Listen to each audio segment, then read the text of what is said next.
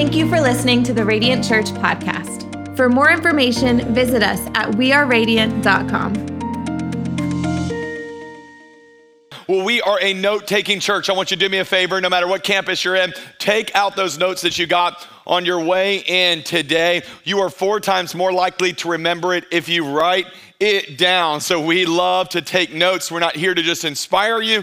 We're here to equip you to be all that God's called you to be. And over 10 years, it's been so fun to see because we have done sermon notes for 10 years straight. And we have seen incredible reports of people who go, I didn't need that message then, but 2 or 3 years later, I needed it. And I went back to my sermon notes and God gave me the tools to get through what I'm going through. So you will need today's message. I'm going to do something unique over the next 3 weeks. We normally are in series here at the church. So we'll take a season to go through a series on a certain topic or a book of the Bible or something that way. But over the next 3 weeks, I'm going to be giving 3 different messages that the Lord gave me during my sabbatical this last summer. I took my first official break sabbatical during the summer, took 10 weeks off to celebrate 10 years as a church. And I spent a lot of time with the family, a lot of time in prayer. And I had 3 really major moments with the Lord where he spoke to me through his word and gave me a challenge through his word that I wrote it out. And I said, these are words for Radiant Church and I want to give them to you. And the first one today, I think is going to build your faith and share this message with somebody because I'm telling you it's going to help them. And I'll be giving a couple more messages over the next 3 weeks that I think will help you. But today, if you have your notes, I want you to write it down. I'm going to talk to you today with the subject, when I don't know what to do. When I don't know what to do. How do we make decisions when we just simply don't know what to do? When the diagnosis is confusing, when the path is confusing, what do we do to make decisions when we don't know what to do? I realize with decision making, everybody normally is in one of 2 categories, and I want to know at all of our campuses what category you would fall into. The first category is me. My decision making process is incredibly fast. Where are my fast decision makers? Come on, throw those hands up. Oh, I see. Even the way you threw your hand up was super fast. That's me. I'm telling you, if I go in and I have to pick out paint colors, it'll be one of the first 2 paint colors I see right there. It's just done. I can make the decision quick. The waiter comes to the table or the waitress, she says, are you ready? I said, I've been ready. Come on, I'm ready to order. I'm a decision maker quickly. All right, now that means many times I don't make the best decision, I just make the fast decision. So you know who you are. So now we're gonna figure out who it's like my wife. Now my wife is absolutely opposite of me, and that's why God put us together. But where are my slow decision makers? Come on. Oh, did you see how they raised their hand at all of our campuses? It was like, okay, is it okay to raise my hand in this church? My wife, I love her to death. She takes so long to make a decision about anything. I mean, if we print out doing paint colors and I leave it to her, it's a month later and she's like, I'm just still tossing between 2 different ones. We'll go to a restaurant. It's 5 different times the waitress or waiter comes. It's like, hey, are y'all ready to order? I'm like, I've been ready. She just can't make her mind up. So I've learned a trick, by the way. If Katie and I are gonna go out to eat, I've sent her the menu hours in advance. I'm like, hey, for this marriage to be healthy, I need you to make up your mind before we get in the door. There's moments in time where you have to learn how to make the right decision. You got to think of it when it comes to, are you going to go to college or are you going to go straight into a career? Big decision. You got to figure out what you're going to do. If you're going to go to college, do you go to USF? Do you go to UT? Do you go to Hillsborough Community? Do you go to Southeastern? You got to make a decision. Which one are you going to go to? Now, we all know you just don't go to Bama. Come on, somebody, to God be the glory. Or do you get married now or do you wait until you pay off a little bit of debt? Or do you buy a house or do you rent? Do you have kids? Do you adopt? Do you get a dog or do you get a cat? And let me just tell you, the Bible's very clear. You get a dog, to God's be the glory. It's just what you do. It's just somewhere in the scriptures, I promise you. But what do we do when the obstacle or the issue in front of us is so confusing that we don't know what to do? I remember when Katie and I had our first child and we thought we had known what to do with life. And then you have this little child and it's given to you. And I'm like looking at the doctor and I'm like, are you coming home with us to help us with this thing? We just didn't know what to do, which by the way, we've had 5 of them now and we're not having any more. But people are coming to us like, oh, you must be an expert. And the reality is we don't know what to do. We don't know what to do. I remember when we moved here in faith, Katie and I, we packed up everything, quit our jobs, moved in with my in-laws for a while in Lakeland. And I remember just in that moment, we were trying to build this church and we had no clue what to do. It's just moments in life are gonna come to you where you don't know what to do. And I've been filled with lots of them. I mean, as the church has grown, I've had moments where I just go before the Lord and go, God, I don't know what to do. The funny thing about your church is that now our church has kind of gotten known around America. It's kind of crazy because now people will fly in almost every weekend. A church has flown in to be with us and kind of tour around and see what we're doing behind the scenes. And they're like, hey, what's the secret sauce? And that we're always like very honest. We're like, the reality is we don't know what to do.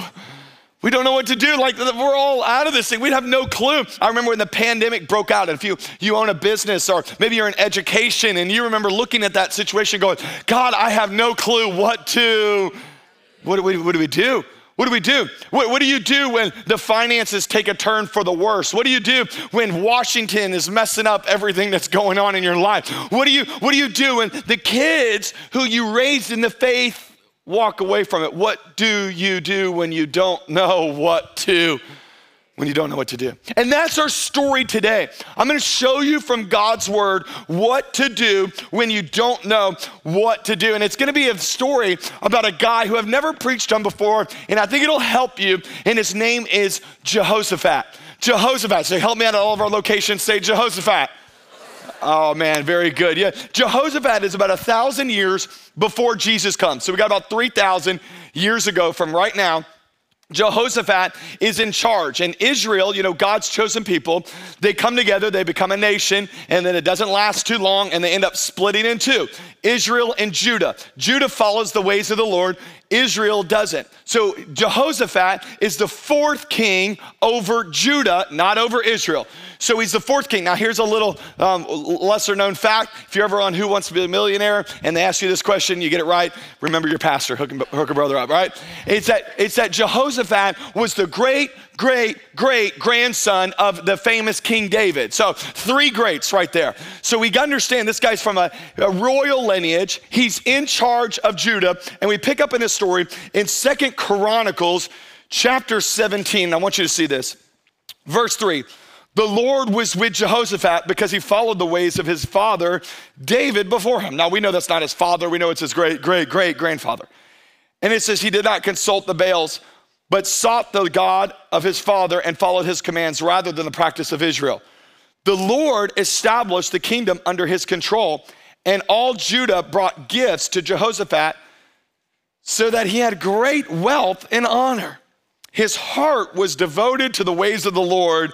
Furthermore, he removed the high places and the Asherah poles from Judah. This is the introduction of our guy named Jehoshaphat. We learn that he honors God, he leads righteously, and now we will find out that because he honors God, he will never have a problem in his life. You don't know the Bible very well. Because the reality is that if you're ever gonna do anything significant for God, there's gonna be some obstacles that come your way.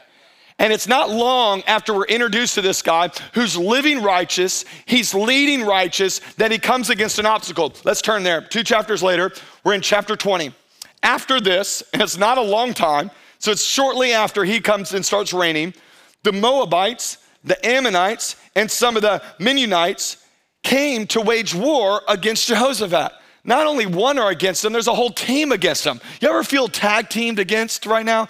Like you feel like, man, it's my finances, it's my mind, it's my emotions. It's everything is under attack right now. That's how Jehoshaphat had. They had this moment where he's doing what's right, but everything seems to be going wrong. And I just want you to hear this today because you've probably believed a lie that I want you to get that is so important. It's that living right doesn't exempt you from oppositions, it actually invites it. You've got to understand this. If you're going to do something great for God, you're going to invite the enemy to oppose your life. So people talk about it, they're like, Aaron, I just don't understand. I got saved and then I get baptized and then all hell breaks loose in my life. You know why? It's because you became a threat. You became a threat. You were on the sidelines and nobody cared what you did with your life. You get on the front lines, you give your life to Christ, and all of a sudden the enemy knows who you are and he's gonna come against your life. They used to preach it this way in the old school world. They go, it doesn't matter if people know your name. Does the devil know your name? Like when you walk in a room, do things like change because you're in the environment? And I just want you to know today, if you feel like you're under unusual opposition, it's not because of your past, it's because of the potential of your future. And I just want to give some encouragement today. The enemy's after you like he's after Jehoshaphat because there's greatness in your life. That's why John says it this way, don't be surprised. We get so freaked out. Don't be surprised if the world hates you. You're like, man, everybody's against me. Yeah, because God's doing something big in your life. And the Bible goes on to say, some people came and told Jehoshaphat, a vast army is coming against you from Edom, from the east side of the Dead Sea. It's already in Hazion, Tamar, which is in En-gedi. And what do? This whole army is coming against them. And I love this next verse. Look what it says, alarmed. Alarmed. Now, if we were writing this in Christianese, you know what we do? We're like, Jehoshaphat, how do you feel about the army that's facing you? Blessed and highly favored. God's good. God is good all the time. And all the time, God is good. I love the vulnerability of Jehoshaphat in this moment, that he is alarmed. Can I just encourage our church here today? All right, this is gonna help some people. Can we stop being the church that has to fake it that we got it all together? Like, let's be okay with the fact that there's some Sundays you can walk in and they go, how are you doing today? And you're like, alarmed. Like, it's not good. I'm kind of freaked out. The diagnosis isn't good. What's going on in my family is not good. What's happening in my finances is not good. It's okay to be alarmed. Here's my question. What are you doing with that alarmed spirit that you have?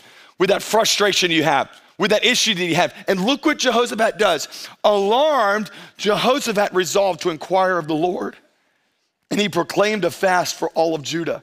And the people of Judah came together to seek help from the Lord. Indeed, they came from every town in Judah to seek him. That's leadership right there, which, by the way, it only takes one. It only takes one man or one woman who, in the midst of a world that's alarmed and confused, to say, you know what, we're gonna seek God together. We've got our eyes on every single thing else.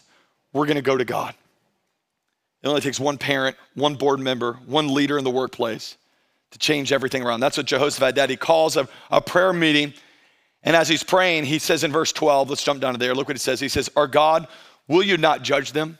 Talking about the Ammonites, the Moabites, like, will you not judge those enemies? For we have no power to face this army that is attacking us. You ever been there? You ever been in those moments where you feel like, Aaron, I just don't have the power to face it. I don't have the power to go into another marriage counseling. I don't have the power to deal with that child anymore. I don't have the power to see this business turn around. We're gonna have moments where we feel like, man, we just don't have the power. Good news, you don't have to rely on your power during that time. That's where we have the Holy Spirit with us. And he says it like this, and I love it. We don't have the power to face this army that is attacking us. And then he says our phrase, it's vital, ready? We do not know what to do. There it is. We are lost. We don't know what to do, but then he says this phrase, but my eyes are on you. He says this whole thing when the world is coming against him, he says, this is what you do when you don't know what to do. You get your eyes on God. I'm gonna break it down into 4 points that I want you to get today. Here's the first one, ready? When I don't know what to do, you gotta look to God for victory. You gotta look to God for victory. What you look at really matters. And when you're going through opposition, if you focus on your problem, you will always be defeated. But Jehoshaphat teaches us to get our eyes off of our problem and on to the one who can take care of whatever we're going through. So I wanna challenge you, when your life is going bad, get your eyes on God. When your family is struggling, get your eyes on God. When your business is failing, get your eyes on God. When your health is deteriorating, get your eyes on God. When you don't know what to do, look to him. Can I hear a good amen today, church? You gotta look to him. Because here's why, ready? Because you will be consumed by whatever you concentrate on. And if you're consumed with worry and fear and stress, it's because your concentration is on those things. But Jehoshaphat teaches us when life is coming against you, get your focus on the one who can deliver you. And this is so important that we learn to do this. I don't know if you've ever been on a mission trip or traveled around the globe, but I used to be a missionary in South Asia for a few years. And I remember I learned that driving around the world is not necessarily the same as driving in America. And we think that we have bad drivers in Florida, and we do. But it's nothing like some of the places I've been in, some developing countries around the world, Central, South America, some places in Asia and Africa. I mean, you get around the driving, it's a little crazy. Like there's no rules, there's no like lines on the road. I mean, you're sitting there, and I remember sitting in the car, like telling the driver, hey, there's a semi-truck coming right after us right now. And it didn't help. Like I was filled with anxiety. You wanna help your prayer life? You go to one of these countries and you just drive in the car. It'll just increase your prayer life right there. And I had a decision to make years ago, because I go multiple times a year to try to check out some of our projects around the world. And I was like, God, I'm losing so much of my joy being in this car. What do I do? And then we had this amazing moment of technology where it broke through, and now you can stream any kind of show you want on your phone. It's amazing. So now here's what I do. When I'm traveling around the world, I'll get in the back seat, I'll put my seatbelt on, a nice little helmet on my head, and then I'll turn on The Office or Seinfeld. And I'm as happy as can be. I mean, the car's swerving around, going off right near cliffs. I have no clue what's going on because I've just changed my focus. And I'm enjoying the experience. Now, I might die in the car, but I'm enjoying the experience right there. Let me just challenge you. This is what you need to do with your life right now. Some of you are so focused on your problem, and God's saying, hey, change your perspective to the one who can solve it. Which is, by the way, this is what prayer is. Prayer repositions my focus from my problem to the problem solver. So if you're always focused on what's going wrong, you'll never focus on the one that's able to get it right. So you've got to change your focus and go, I'm gonna pray. And when Jehoshaphat had this moment to say, man, they're all coming against me, his response was amazing. I'm freaked out, so I'm gonna pray. Which, by the way, this is how I've determined how people are spiritually mature. Because everybody's got this whole thing like, oh, they're mature because they know enough scriptures, or they've been Christian long enough, or they lead the most groups. Let me tell you, here's what spiritual maturity is. Spiritual maturity is measured by how quickly one goes from panic to prayer. How quickly do you turn to God when things are going wrong in your life?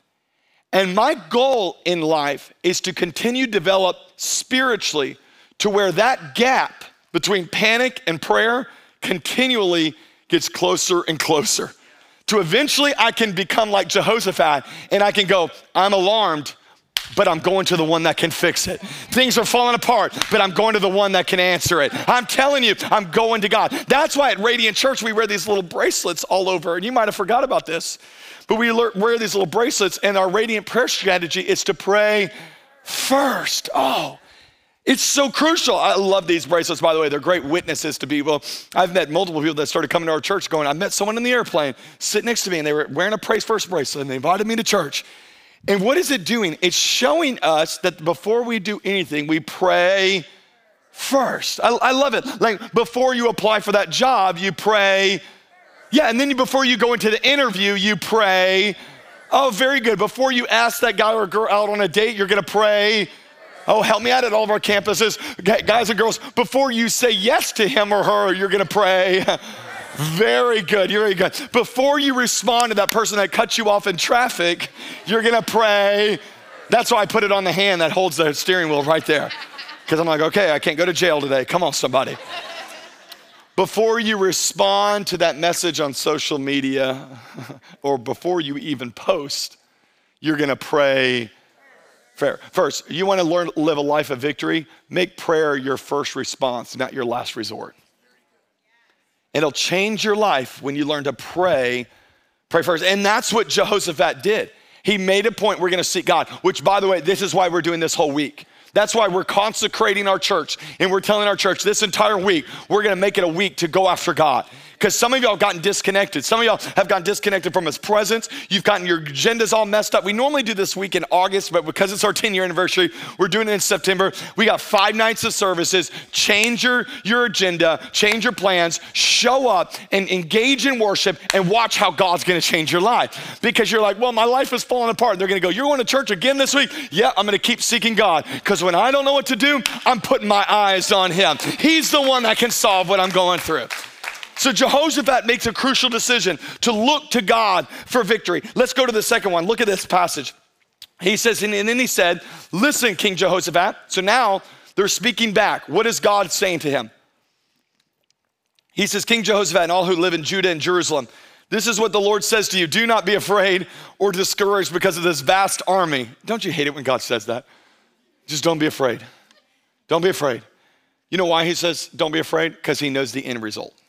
And if you knew the end, that he's always gonna bring you to victory, you wouldn't walk in fear either. He says, don't be afraid for this vast army, for the battle is not yours, but it is what? It's God's. It's God. Here's the second thing you do. When you don't know what to do, you're gonna listen for a word from God. Because God has a word to speak into your situation. And he wants to speak. And what does he say to him? He says, listen, this isn't your battle. God's got this. And boy, I'm telling you, one word from God can change your entire circumstance. When I'm going through the worst seasons of my life, it's that one word of encouragement, that one challenge from God changes my life. And that's why we got to be a people that lean in to go, God, what are you saying in the midst of my hard time? Because I know what you're feeling. I know what your friends think about it. I know what your parents think about it. What is God saying about your situation? And I love what Hebrews says. Hebrews says in the past, God spoke through our ancestors, through the prophets, in many and various ways.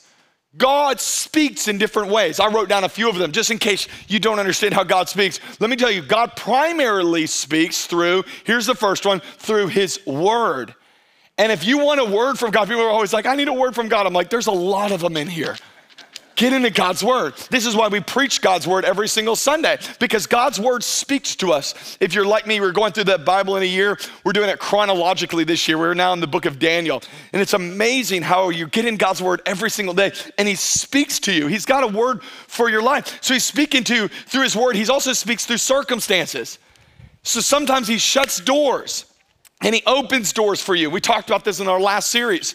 And how many times the circumstances you're in are God's way of speaking to you. Another way God speaks is through people. So it's not just you and your Bible by yourself. This is why we need the community of believers. That's why you need a group. That's why you need to show up to church. Because once in a while, God will speak through some people. That's why we have preaching every single night during Radio Revival, because you're gonna get a word from God. And it changes your life. I tell people all the time, the voice of the Holy Spirit many times sounds just like my wife. And all the women say, amen, yeah. I'm telling you, God will speak through them. He will. Here's another one. God will speak through dreams and visions. You ever wake up and have that moment where you're just like, that was an unbelievable dream. Like I can remember it. That might be God speaking to you through something. And I'm telling you, some of my craziest ideas and sermon ideas came through dreams or visions. God also speaks through images and impressions. Like it's just an idea comes to your mind. And you go, well, how do you know it was God? I know it was God because I couldn't have thought of that myself. Some of our craziest church ideas have come through just an impression, an idea came to my mind. And then lastly, God speaks through still small voice. And he whispers. And you know why God whispers? He whispers because he wants you to get close. He wants to get you to get close. And as you draw near to him, he draws near to you and he speaks to you. And people go, what does it sound like? It's louder than an audible voice. It's internal. God's speaking to his people. And he's got a word for your season. Here's the challenge whenever you get that word. Ready? It's that faith is the decision to trust God, what God says, despite what you see. In every situation you're going through in life, you're going to have to make a decision. Do I trust what God says or do I trust what I see? Because when I see is different than what God says, that's where faith is involved.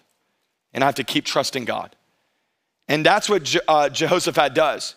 God says, the battle's not yours, it's mine. I'm gonna take this. And he has to make a decision. Okay, that's what God's speaking over my situation. I wanna encourage some parents who've been praying for their children who are far from God. The Bible's very clear. You raise them in the Lord, they will return. When people say, well, what are you going to do during this? I don't know what to do, but I'm going to trust what God said. I'm going to trust what God said. Your finances are a wreck right now, and you keep giving. You go, I just don't know. Why are you doing it? I'm telling you because I trust that God says give, and it'll be given to you. I'm going to trust what God says. I'm going to keep leaning in faith. It's an act of faith.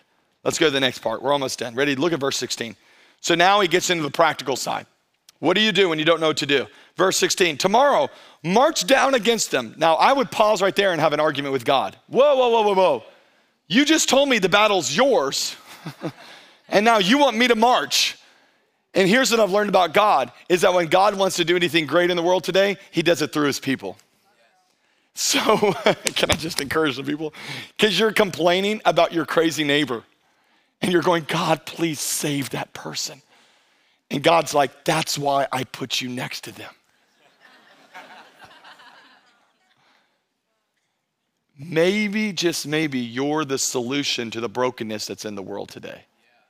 That God wants to use your life. So tomorrow, march down against them. And look what it says.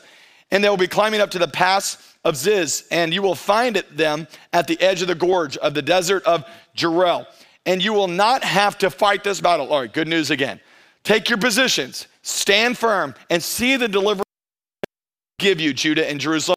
Do not be afraid. Do not be discouraged. Go out and face them tomorrow. Wait. I'm facing them. I'm not supposed to fight. I'm supposed to be there. What am I supposed to do? For the Lord will be with you. Here's what you do. When you don't know what to do, number 3, you stand for what is right. He says, here's what you do. You don't know how to fight it.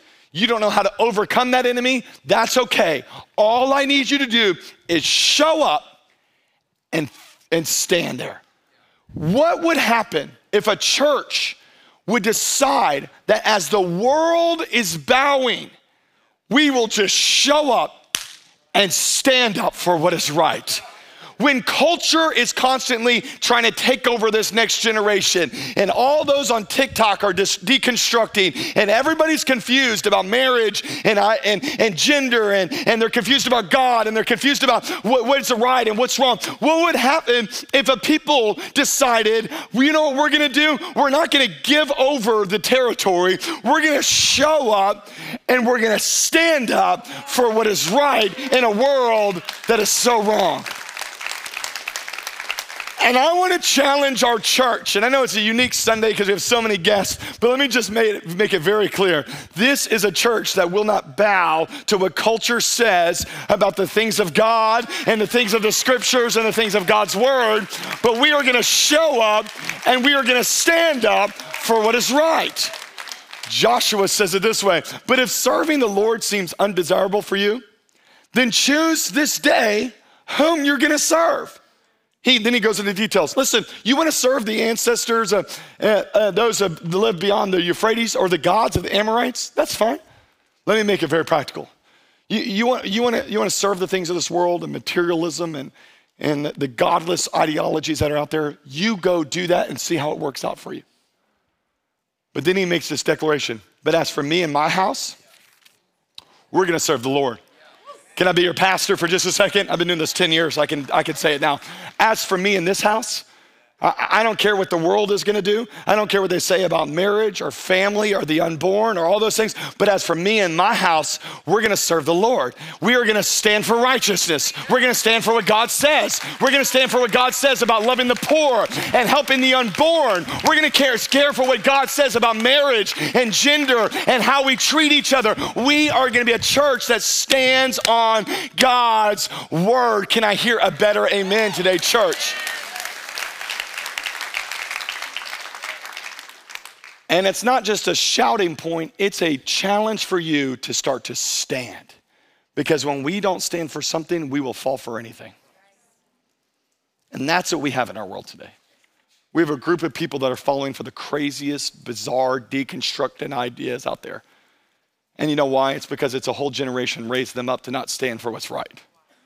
That's why we're doing foundations. That's why we have foundations for kids also. Because we're going to teach a generation what's God's word. I love this. I love how Paul says it. I'm almost done, I promise you. Paul says it this way: be on your guard, stand firm in the faith, be courageous, be strong. And by the way, do everything in. So don't just stand, but stand and be nice. Can we be that people? Can we be people that stand on what's right and be nice at the same time? Because how you stand matters. Can I hear a better amen today, church? Here's the last one. Y'all still with me? Say yes. What do we do when we don't know what to do? Here's what we do. We turn our eyes to him. We listen to what he's gonna say. We stand on what we know is right. And then number 3, look at this last one. And after consulting the people, Jehoshaphat appointed men to sing to the Lord and praise him for the splendor of his holiness. Whoa. This is in the wrong place. Shouldn't this be after they've won the victory? But Jehoshaphat says, no, we don't worship after we won the victory. We worship before we see the victory. Because we worship and look at it for the splendor of his holiness. And they went out in the head of the army saying, give thanks to the Lord, for his love endures forever. Even before you see the result, we're gonna worship. Here's number 4, and worship teams can come in every campus. Ready?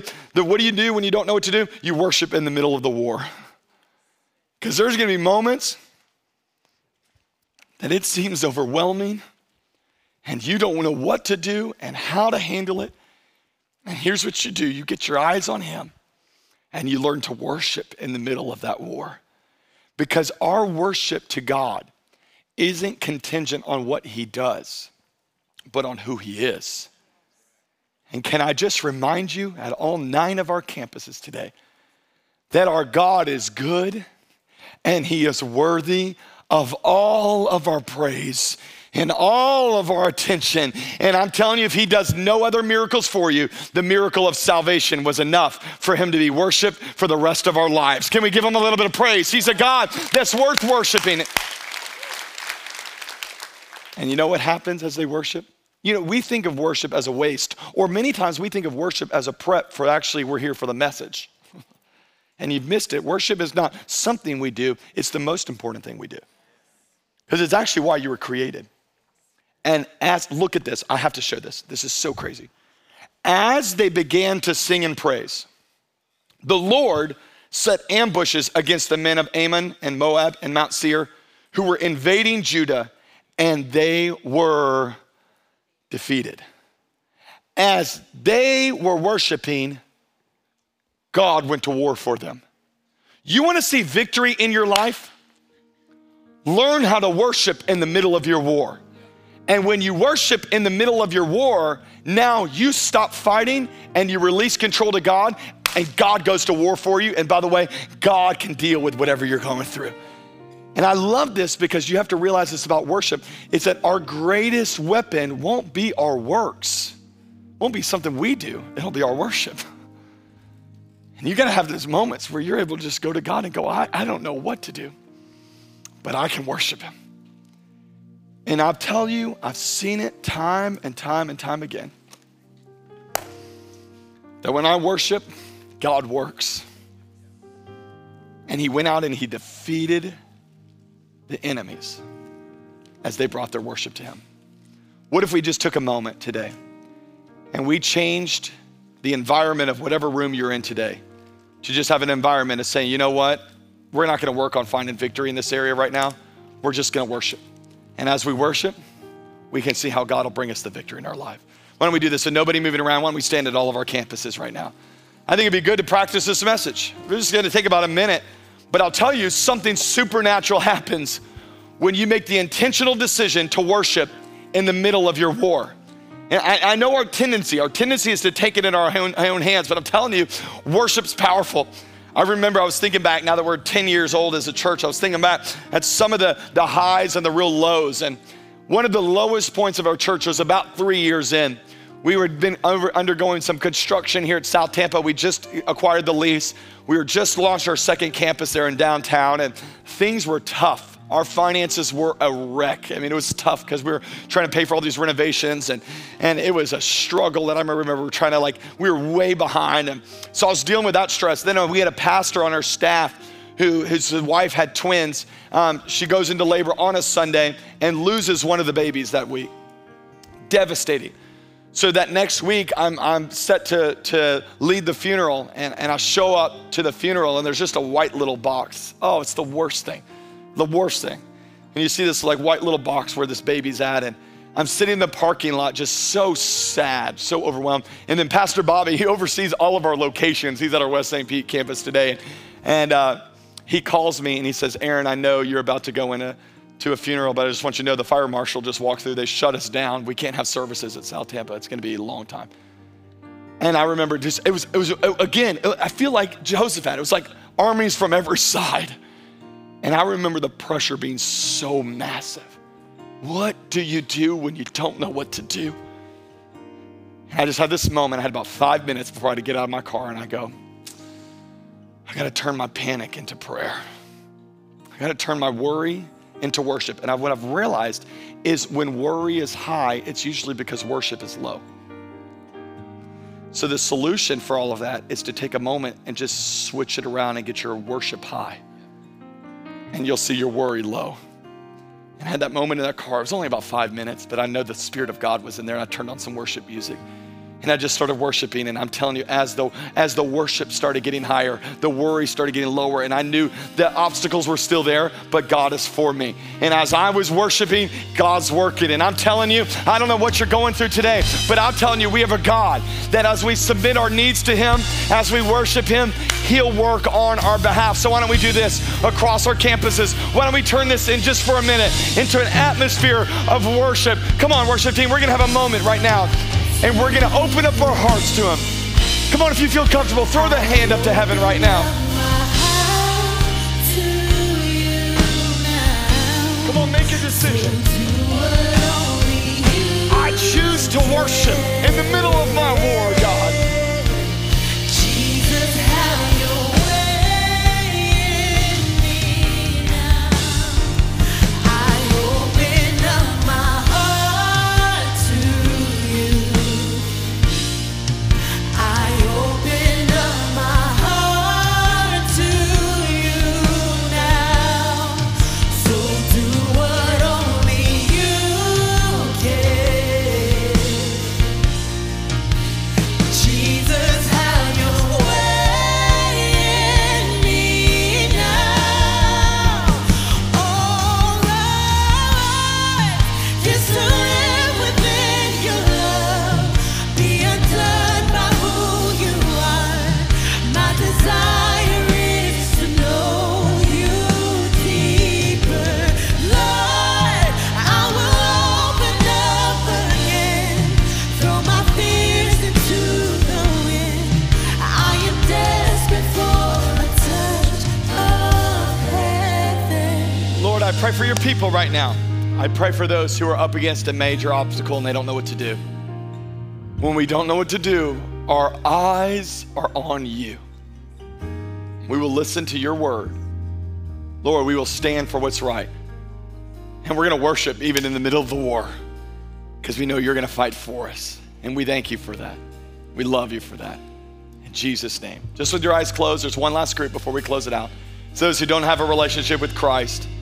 You're far away from God. You're disconnected. I'm telling you, that's because of sin. Sin separates us from God. But that's why Jesus came. Jesus came so that we could have restored relationship with God. And what do we do about our sin? Well, we can't work it out ourselves. We can't give enough.